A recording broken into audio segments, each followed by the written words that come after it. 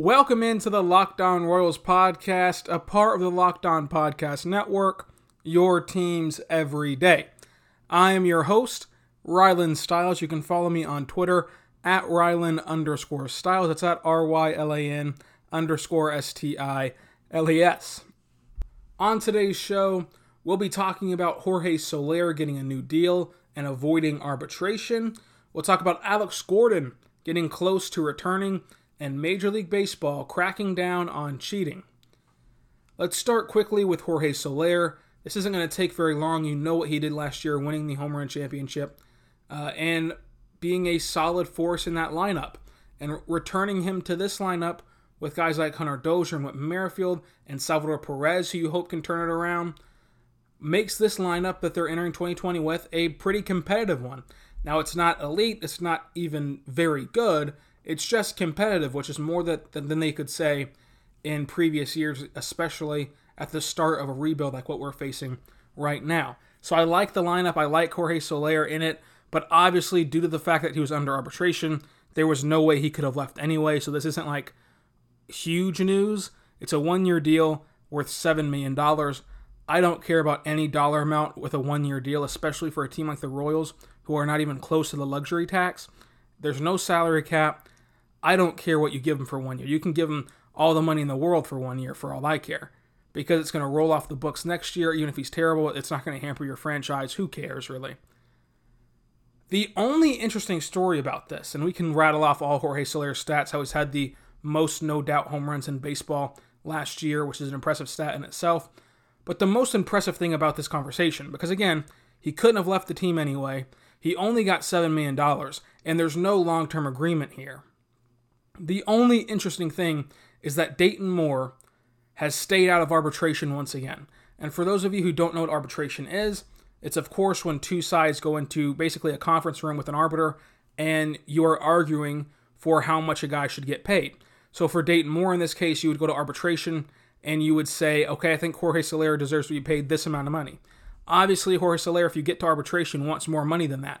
So he'll say, I want this amount of money. And from there, Dayton Moore, whoever is in the room representing the team, will argue all the flaws Jorge Soler has. He can't play defense well. He's only a DH.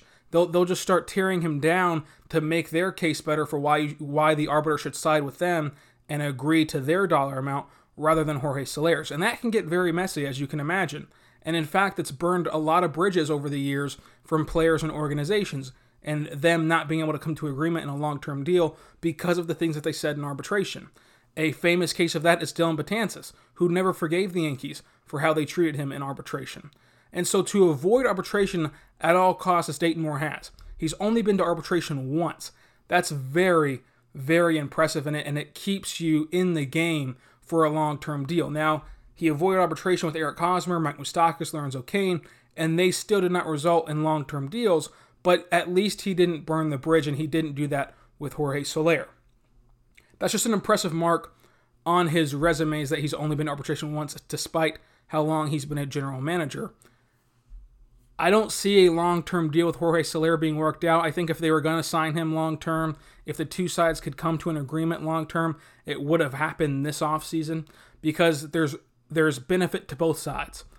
For the Royals, if you know you want to keep him around, you sign him now before he duplicates his season that he had a year ago.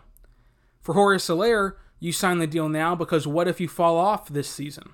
What if this season you regress to the mean? What if this season you prove that last year was a flash in the pan? You want to have that security. And so since these two sides could not agree on a long-term deal entering 2020, I frankly do not think it will happen. I don't think that Jorge Soler will be with the Royals in 2021. I think he gets traded at the deadline, and we'll see what the Royals can net back for him. So at the end of the day, Jorge Soler signed a 1-year, $7 million deal and avoided arbitration. Again, the only interesting thing in this is that Dayton Moore avoided arbitration again, despite both sides filing for arbitration Friday afternoon. Friday evening, they came to an agreement and did get to, of course, evade arbitration. Now let's talk about Alex Gordon. Of course, he's a fan favorite. Of course, he's a guy who reminds fans of the good days, of the winning that happened for 2 years. his gold gloves, his beard, his number. I mean, he's a guy that you can attach to as a Royals fan. He's a part of that original core. In fact, he dates back further than the original core. He was really one of the first prized prospects the Royals have ever had in this generation. Of course, he failed at third base, but then turned into an impeccable outfielder. So I get why people love Alex Gordon. I understand it a ton. But this whole saga has really gotten on my nerves because, one, it's January. You know if you want to play or not. Two, there's no one who wants Alex Gordon besides the Royals. The Twins don't want him. The Rays don't want him. There's no team in baseball who wants Alex Gordon besides the Royals. So at the end of the day, you need to decide, do you want to play baseball or do you not want to play baseball? It's the middle of January. We're about to have pitchers and catchers report. We're about to get things going. And Alex Gordon, up until this point, was still playing foot in, foot out. He was still doing the hokey pokey on if he wanted to play baseball. Make up your mind and either play baseball or don't. And like I said with Jorge Soler, it's a 1-year deal. Alex Gordon is not going to play past this season. So give him the money, give him whatever money he's asking for, and let's have one last ride with Alex Gordon and send him off with all the fanfare and hoopla that every other player gets. Jeffrey Flanagan reported on Friday that the Royals are hoping to sign a deal with Alex Gordon prior to FanFest. If this gets past FanFest with no deal, FanFest, by the way, is January 24th, let's just forget about it. I mean, this is seriously getting ridiculous. Alex Gordon has no market. Nobody wants him. All he has to do is decide if he wants to play baseball or not. How long does it take to say, okay, I do or I don't? He probably had an inkling of what he wanted to do last season. So now you're telling me in January he still can't decide? How long is this going to take? I just want to know how long that we'll be waiting around for Alex Gordon, as if he's some great player. It's Alex Gordon holding your franchise hostage. The Royals have made no bones about it. They desperately want Alex Gordon to come back. They've been consistent in that since the season ended, that they desperately want Alex Gordon back. So now the ball's in Alex's court, and he's doing the whole charades of if he wants to play or doesn't want to play. If this gets past FanFest, which it doesn't sound like it will, but if it does, that's ridiculous. Let's just move on with who we do have, Brett Phillips, Bubba Starling, and figure it out from there. He either wants to play or he doesn't. I expect the deal to happen at FanFest, quite frankly. If I had to make a prediction, I would suspect that FanFest starts with no deal to Alex Gordon, and as soon as the fans enter the convention center, wherever this is going to be held, then all of a sudden, what's that? Oh, it's Alex Gordon emerging from the curtains like Chilean miners. And then they'll announce the deal and that he's back for one last season, and he loves Kansas City, and blah, blah, blah, and we'll go through the whole season of 100 losses, but with an Alex Gordon retirement tour. So that's my prediction. It'll happen exactly at FanFest. They'll announce it at FanFest. He'll be at FanFest. And then we'll kick off the season of Alex Gordon where we just parade around and blah. I don't even know what teams would even do for Alex Gordon. He's not going to get, obviously, the Derek Jeter treatment, but I think that within the AL Central, you could see a few great moments between him and the White Sox organization, the Twins organization, the entire division honoring him. I think that at the end of the season, it'll be a big deal, but before then, not really. So I think that we'll play one last season with the Royals, and that will be that. Let's talk about this Astros punishment, and obviously Alex Cora as well, which happened late last night. First of all, the Astros manager and GM were suspended for an entire season, and then later on, after that announcement, they were fired. The Astros also lost a first and second round pick in each of the next two drafts, and they are fined $5 million, which is no big deal to a big league organization. $5 million is nothing, but it is the maximum amount of dollar amount fined possible. Alex Cora also was fired, although The official statement is they've mutually agreed to part ways. Let me let you in on a little secret here. As someone who works in the biz, no one agrees to mutually part ways. You're either fired or you're not. Alex Cora is not going to give up a big league managerial job just for no reason, especially before his punishment is handed down. But he's gone out of Boston. AJ Hinch is gone out of Houston.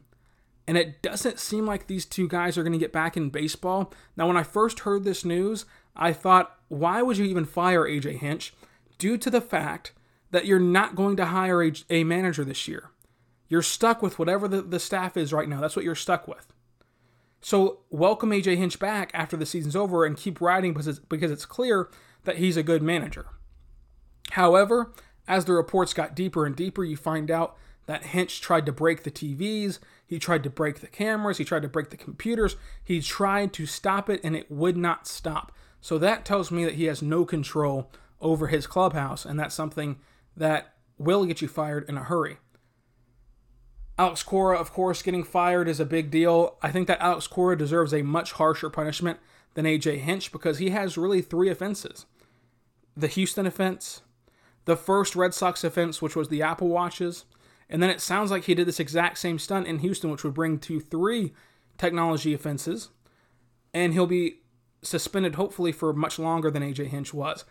I personally don't think that AJ Hinch should have been suspended for an entire year. I think that, to start the season being suspended would have been fine. But the fact that he was so opposed to this, and it sounds like Cora and the players were the ones who were ringleading this. Now you can argue again that he lost control of the locker room of the clubhouse, which is a good argument for Houston to make. I think that really he couldn't have survived in Houston. But I do think that AJ Hinch will be back managing baseball at some point, and with better circumstances around him than Alex Cora and the players that were involved in this, I think that he can turn it around as a manager. Now let's talk about the Mets real quick to close things out. They, of course, hired Carlos Beltran this offseason as their manager. Carlos Beltran was a player who was heavily involved in the Astros scandal. In fact, he was the only player in the report that was called on by name as a guy who was involved in this. And the Mets now are wavering on their support of Carlos Beltran. And as of right now, which is Wednesday at 2 o'clock, it does not seem as if Carlos Beltran will have a job come spring training. Now, they have not fired him yet, but it sounds like he's going to step down himself. And he's going to step down as the manager of the Mets, and the Mets are going to be scrambling as another team looking for a manager. I don't understand this one. Because sure, did Carlos Beltran do something bad? Yes, he cheated. As a player, though, and we're not punishing any other player. We're only punishing managers and GMs. So why is Carlos Beltran being retroactively punished in the same sense of a manager whenever he did this as a player? We're not punishing Alex Bregman. We're not punishing Carlos Correa. We're not punishing Jose Altuve. So why is Carlos Beltran thrown into this mix? I think that the only thing that needs to happen from here on out is Carlos Beltran goes about his business as a manager, and from there, if he cheats as a manager, okay, now you're out.